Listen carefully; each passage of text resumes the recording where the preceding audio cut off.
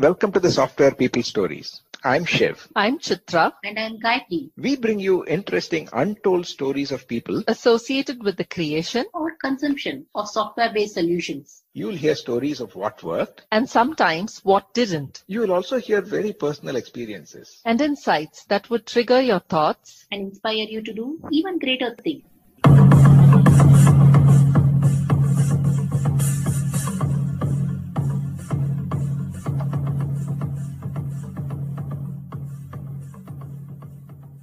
Before we begin this episode, a request. Software People Stories has been nominated for the Hubhopper Awards, and this is to request you to show your love for this podcast by voting for us under the business and entrepreneurship category. You can cast your vote at community.hubhopper.com/hubhopper-awards. Please also spread this in your networks to see your favorite podcast win. Thank you. In this episode, I am in conversation with my colleague Anantha Natarajan, known as Anand, a colleague and coach at PM Power Consulting. Anand shares his experience and perspectives related to coaching senior leaders and mid-level managers, how he had to rediscover himself and his approach while working with experienced managers and leaders, about the approach of earning the trust of one's boss, his thoughts on continuous flow of value, and the analogy of how he learns by playing bridge. Listen on. Hi Anand, welcome to the Software People Stories again. Hi Shiv, thanks for having me on the program again. So this time we will not do a formal introduction. I'm sure our listeners know you already and liked your earlier story as well. Yeah. So this is more about probably my curiosity as to how you went about doing some of the things that you have been doing recently and even earlier, how you've been leveraging your experience. One thing that I wanted to understand was, as a coach, when you are dealing with teams, the team level coaching versus getting into, let's say, the leadership level coaching or the middle management level coaching, was there any repositioning that you had to do for yourself as to how you presented, how you kind of connected and all that? And have there been any changes in terms of how you approached coaching and probably some techniques that you used and that worked for you? Yeah, it's been interesting actually. Last probably for a couple of years, I've been working with leaders. And when I say leaders, mostly people in the middle. I think in the past, there was definitely, I was working with managers as well. But the focus was to, get the teams, Scrum teams working or Kanban teams, doing the right things and behaving the right way. And that was the focus, right? And in that process, we used to interact with leadership and then, guide them. But in the last couple of years, it's been more of actually not doing very little with teams and most of the work with the middle managers and the leadership, right? So that's been a bit different. And I think in some ways, I had to sort of rediscover definitely my ways or my approaches and had to think a little bit more about what am I trying to do here. Because you're working with more mature leaders who had greater success with their past ways of working. So how do you bring in change there? And so that way it's been different actually. Yeah. So has your position, for instance, as a coach, we need to first establish that contract, right? With the teams, you're probably going there as somebody who brings a lot of experience. And like you mentioned, if these managers or leaders already have a successful track record or probably are comfortable with doing things in their own way, how do you first engage and maybe disarm them so that it becomes a fertile condition for coaching? Interesting, actually. See, I used to have this very strong coaching philosophy, like you find the solution. Right? I'll ask you questions and you'll find solutions, right? And also when I used to work with teams, there was also a Scrum, right? Scrum had a good structure in place, right? Which their teams are trained on. But with middle, that's interesting. You should say, establish contract, right? So we talk about this all the time, right? Trustworthiness is about character and competence. What I found with the middle is they need to see competence first, interestingly, right? That's sort of what I realized without giving solutions. Okay. And I found leaders are also good with, they get principles, right? They've been operating with the principle And if I'm able to guide them with the principle, rather than giving a solution, they get the principle and they're able to figure out solutions. Okay. So, but in some ways, I think they want to see an expert to start with. That's what I found, that competence part, right? They want to immediately feel, hey, this person is competent, and how you demonstrate that, right? Without creating a distance with buzzwords. You know what I'm saying, right? Using simple language. Like, we used to talk about, okay, look, the goal here is not to manage by metrics and exceptions. The goal is to manage flow value. I'll say something like that, right? Okay. And then they sort of think, oh, okay, there is something different here, right? I'm relating to what they've been doing and talking about something which I think is different. And they start asking you questions, and then, the discussion evolves. And all along, I think one thing I found is that you got to have a lot of respect for what they have achieved in their career and their track record. Sometimes, we go with, nose up in the air. Is that what we say? Right? We are superior wisdom, great wisdom from these coaches. And, they don't know anything. And we keep saying, middle managers are the problem, right? That has to be solved. But instead, I think I found I had to have a deep respect for them, which comes out as vibes, right? I mean, they sort of have to know that you respect them, for what they are and whatever they believe in. So that's one thing I found also different in my early approaches, right? So I think that created a foothold, or like you call, fertility condition. To me, that was the starting point. Interestingly, it was about competence, right? You demonstrating that, but also respecting them. I think that was the starting point. And I think maybe I'll talk about one of the first things I had to change myself, right, in me when I had to work with them was I call this like know my place. Because when you get into an organization, like particularly large organizations, right? There is a larger transformation team. There are a lot of other coaches at different levels. There are some who are working with the top leaders in the organization. There are some working with the middle. There are some coaches who are working with the teams. This is on one side, right? The other side is we also have a lot of organizational dynamics, right, within the organization. So, for example, right, people will initially, I found, asking me a question, which are somewhat loaded. They're looking for an answer that they want from you, right? Which is probably somewhat unrelated to coaching. Let's say we do a meeting and then someone will send a chat message separately, right? Asking, that's the stupidest thing we've heard. Isn't that right? Right? I mean, and you got to know your place, right? And then not react to everything and then not respond to everything. Or once I had a manager who we call me private conversation, right? You said, look, along the way, can you give me some feedback on, how some of these managers are performing on the ground, right? I mean, to me, that's like it's difficult, right? That's not my place, right? So I found this knowing my place has multiple, aspects to it.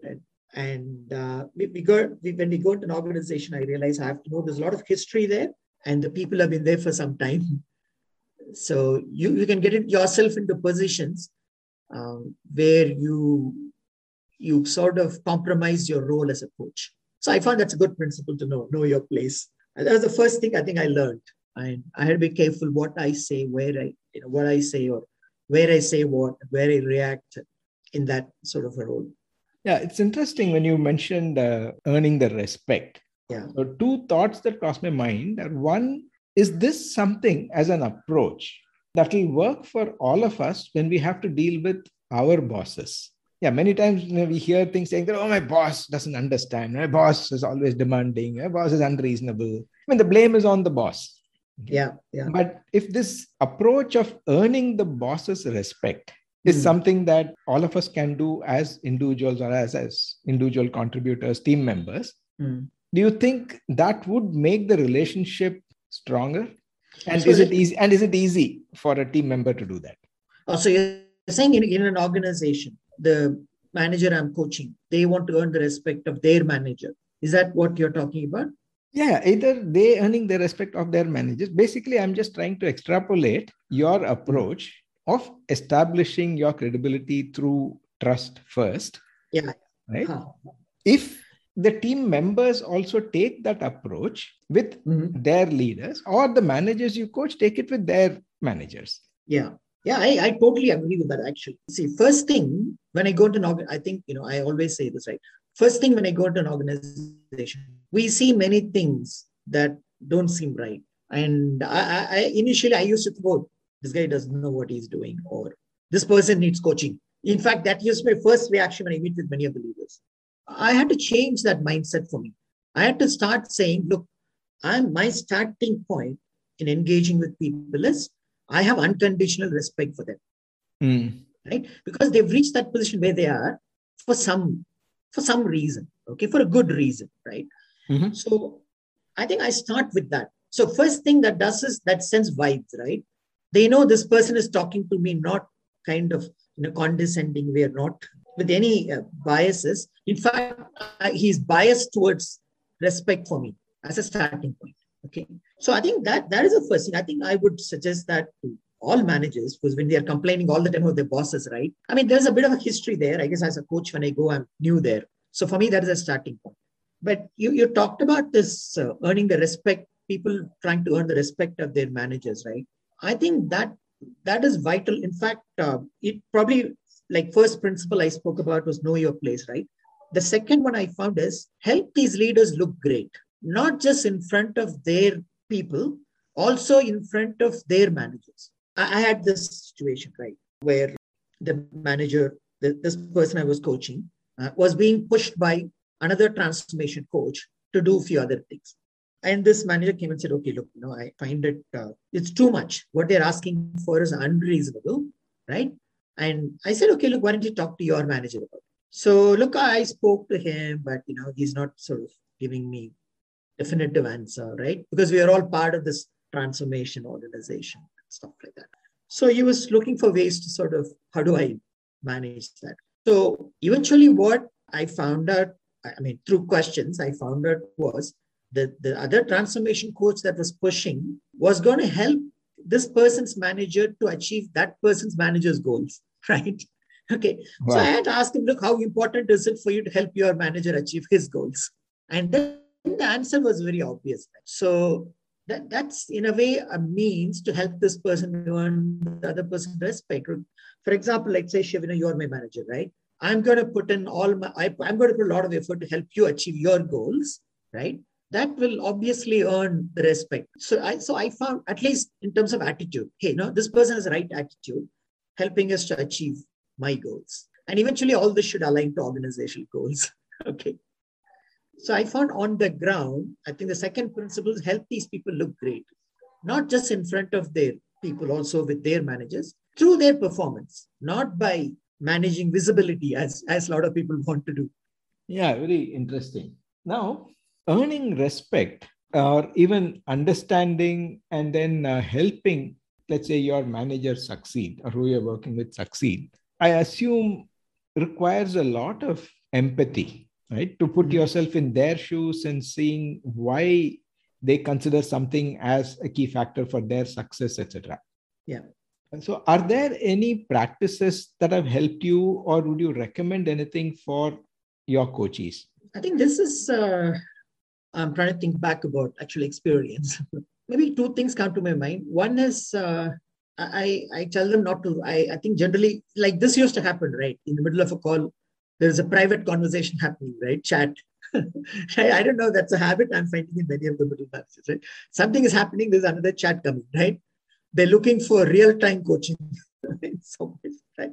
Okay. And right, and the person is saying something stupid thing to say. What do I do with such managers? So I usually told people to sort of just listen or be patient, not to react like on the spot, right? We talk about that, right? That space between stimulus and response. I've usually told them, hey, let's just hear what the person has to say. I think that found that, because it just gives them remember, these people are also smart people, and many of the middle managers I found, they have good people skills. Yet, in that moment, they're getting frustrated. And so I found just asking them to hold off, right? Take a pause. Let's just listen, and maybe we'll discuss later or stuff like that, right? That's what I usually do. And they've heard that, right? And some of them will just be quiet for some time. And when you're quiet, you got to listen. But you got to say it. I think I found you got to guide them without disrespecting the other person, right? The other manager. If I'm going to say, yeah, it's an idiot, but what to do? We have to hear what he has to say. Let's listen to him. That doesn't help, no, Shiv. So Yeah. I say, let's just listen, and then, maybe we can take a call offline. We can have a chat offline. Or if a commitment is expected on the spot, be courageous enough to say that, hey, you know what? Why don't you let me just think about what's really involved and come back to you. That sometimes is also needed, right? So I think in such cases, that also is needed. It's not really a pushback, and it's a bit of a buying time, right? And I think no senior manager would say no to that, right? Hey, as long as you're genuine in what we say, right? It all comes down to that shift, how genuine you are. And I think that is the key, how genuine you are and what you say and what you do matters a lot. You can't be thinking my man is an idiot and then trying to show empathy. I don't think that works. Yeah. How does this remote working affect this? And is it easy to build this kind of a relationship and sustain this if you are only connecting remotely? I think it's harder, right? That is my view. Okay. It is possible, but, right? It requires a little bit more work. See, actually, if you look at it, whenever some of these engagements, team leaders are distributed, right? Often teams are co-located, but leaders are distributed, right? Even in my current engagement, the leaders are in 3 different countries, India, the US, and another European country, right? So what I'm finding is this remoteness is there even when you're working. I mean, for example, the 3 out of the 5 leaders that I was coaching in that team were in the US. I think remote working is not so much a pandemic thing to me. I think that's been a reality for a long time, but more so now. I think it's possible.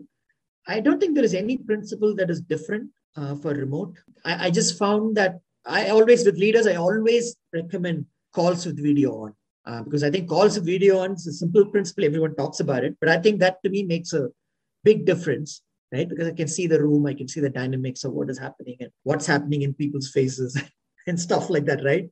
So probably that is the only thing I found is an important thing.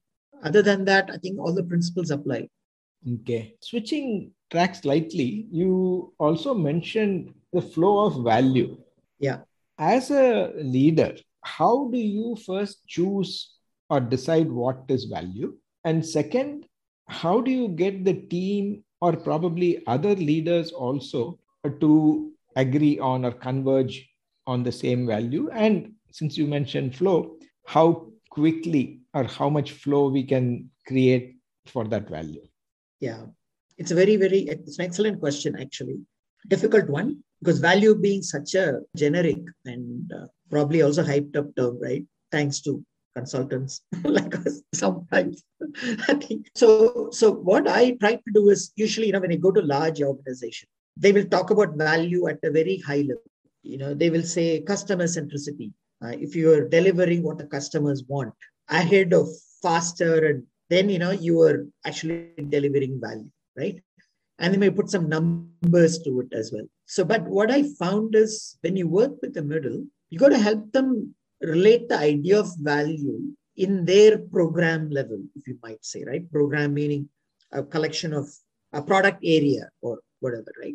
I found it is something you have to help them discover, right? What that is. So, for example, we've had it, in my engagement, maybe talk a little bit more practically. I had two levels, 2 ways of looking at priority. And actually, probably I should say three dimensions broadly. So one part of value is, are you doing things, or for example, if you're working on requirements of features, are you working on features that are aligned to the strategic expectations of the organization, right? Because strategy is sort of cascaded down. So is there an alignment to that? I think that is one of the key dimensions of value. So I help them, okay. So whenever you talk about a feature or a requirement, you have to think about, okay, which initiative is this aligned to, which is strategic in nature. So that is one dimension, right? The other is, and hopefully that will be aligned to high-level customer needs, which is the slightly longer term in mind. The second thing I found is alignment to what the customers is asking for now, right? These are not strategic things. These are requirements that are flowing in from customers or business, depending on the type of organization you are with, which are needed in the next 3 to 6 months, right? Or less than a year. there are things that they want. To me, that dimension is also important, right? So that sort of usually helps address some of the short to medium term needs as well. Because I found if you don't do that, the customer starts feeling, "Yeah, I'm not getting value." So that is, I think, another dimension, right? Which will help the customer achieve some outcomes. I found there's a third dimension, which is about technology and architecture, and leveraging trends in the technology space to create solutions that nobody is even thinking about. Customer is not thinking about it, and your management's probably not thinking about it, but you are able to think about it because, like in our teams, we had a chief architect, and we had some very senior developers who sort of knew what was going on. So I found and that's also a little bit longer term. I found if these three dimensions, all of them eventually adding to value to customer, right? And creating outcomes for customers. So that program is able to think about all these three dimensions when they're prioritizing and finding some sort of a balance. There's a trade-off, right? Short term versus longer term. And I found those three things, if they can think about all these three and then align, I found that will create tremendous value in the way they prioritize work. So that's basically how I have sort of guided them as well. And I found they relate to it. Specifically, what is value, they will figure it out. But I tell them, look, these are the three dimensions you look at, it'll come together. Okay, nice. Yeah, I probably must ask you this question as we were talking. Some of the things that you described in terms of identifying the value, the flow of value, the communication and all that, since you're a bridge player, do you see any analogy between, let's say, the initial bidding process when you try to articulate some value that you and your partner want to create, and then the further communication and strategies that happen as you play? Yeah, it's a good question. I've got a partner that I've been playing with regularly for the last one. And we've actually been playing at some national level tournaments and playing with some really, really, really fantastic players. I mean, we are nowhere there we are not in the same league at the moment, but by playing with them, it's actually helping us. So actually, there are two things, right? Even in the flow of value, you asked another question, how do you make it happen on the ground? So I found all this talk of flow of value cannot stop at that level. It has to be operationalized. I think people need processes. That's what I found, right? Of how to actually make this happen. And here I found the partnership is crucial with the middle managers, right? Basically, I would say, they bring context of the organization.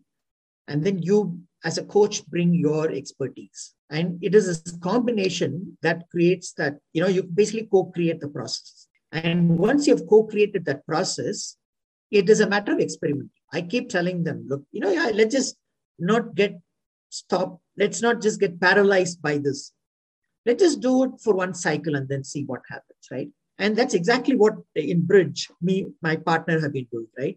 Initially, it was about both of us agreeing on a bidding system. Bidding is about communicating with each other and trying to figure out, how many tricks you can take, right? Yeah. And how do you compete, right? That's what bidding is about. So there's a lot of trying to exchange information about each other, and there are bidding systems for that, right? So step one was, together agreeing on a bidding system. And that too, agreeing on a bidding system that is not too complex that, we become slaves to the system, and not make it too complex. And like in an organizational context, every deal in Bridge will throw a totally new context, right? Which is not addressed straight away by the bidding rules or bidding system, right? Right. And then that's when we also say, hey, okay, look, let's go with this an experiment and retrospect. In fact, in Bridge, me and my partner, if we play for an hour, we spend at least 20 minutes retrospecting. Wow. Let's say we play 10 deals in those 45 minutes, and then another 20 minutes analyzing those deals. How did we communicate? Okay, look, what do we need to change? Oh, is that what you meant in your bid? I didn't know. Oh, this is a situation we have never encountered before. So we need to change our bidding system. So the bidding system is like your processes, right? And tools. But that partnership, understanding, collaboration, that also is very important. And like in an organizational collaboration context, even in a Bridge partnership, ego gets in the way. Yeah. Very, I've seen even at, players at very high levels, fighting with each other, like, and luckily me and my partner don't fight with each other, But even with this, we find our ego gets in the way. I think I played it right, but partner will say, no, look, you could have done this. No. And then we sort of learn about each other. You know what I'm saying? And I think the same thing has to happen in an organization. It's just not about the processes, right? It's also your behaviors and also collaboration. And that comes back to, what you talked about, empathy and trying to relate to each other. And we tell each other only one thing, as we have been learning, as we've been, trying to improve our bridge skills. We've been saying it's about learning. It's not about winning or losing. It's about learning. And I think the same thing I've been telling people, when you experiment something, you will learn something out of it and go back and change it. No problem. So that probably is there are some parallels there, Shiv. Yeah, very nice. So in a way, logically, we've kind of come a full circle, starting with earning the respect and then making them succeed, collaboration, and the same things in Bridge about earning the respect of your partner, bidding together, communication, being transparent, and also refining your strategy with every trick. What should be what you do plus what others do. Very interesting. So one last question before we close for this time, and there are a lot more questions. I think we should do this more often, Anand. Yeah, we should. It's essentially about the flow of value as conceived by, let's say, these managers. And you also mentioned a little earlier that it is about making them succeed and not really managing perceptions. Yeah. So what would be some tips that you have for managers to actually make their work transparent to their leaders so that it both gives them an update, and also if they need any help, then the leaders can also understand that and then support the managers? Because we normally say the middle is always neglected. So you have any suggestions for the managers, the middle managers, to initiate something so that this gap can be addressed? Actually, one thing I found, I'm again thinking, I guess there are many things that could be done. But one distinctive thing I learned in the last couple of years has been solve problems of your manager, right? Not your problems. Solve problems of your manager, I think is a great way to have a conversation with your manager about something, right? Get connected with them. Because what I found is, if you have a problem to solve, it's your problem to be solved. Sometimes there is a manager's expectation as, hey, that's why you're there, right? You're supposed to get this solved. You can go to the manager for coach, but you can go to your manager to get some guidance. But I found if you keep going to your manager for guidance, that borders on incompetence. Right? I mean, you don't know what you're going to do. Right? But I found that the greatest way is to solve a problem for your manager or as something that's in your manager's agenda. I actually saw this even in practice. It's a bit difficult for me to talk specifics, but if you have good rapport with your managers, so rapport, and I think that emotional intelligence aspects we talk about, like empathy, those things are crucial anyway, right? Those are, to me, like basics. So once you're good at that and you have respect for your manager, then a conversation can begin with your manager. So I think step one is probably have respect for your manager, then build rapport with your manager. Then the manager will share their problems with you. Now that's your opportunity, right? How can you help your managers solve their problem? Then you create a conversation. And the great thing about that is the manager starts thinking, hey, you know what? You're ready for the next level. I don't know. Maybe that's one thing I found in practice and often people don't do. Yeah, does that make sense? Yeah. Absolutely. Also seems quite practical and pragmatic to do. Yeah. So on that note, Anand, we are really out of time for this episode. Thanks once again for sharing your insights and your experience. Definitely, we should do this more often. Thank you, Shiv. Thanks for the opportunity. Bye. Bye.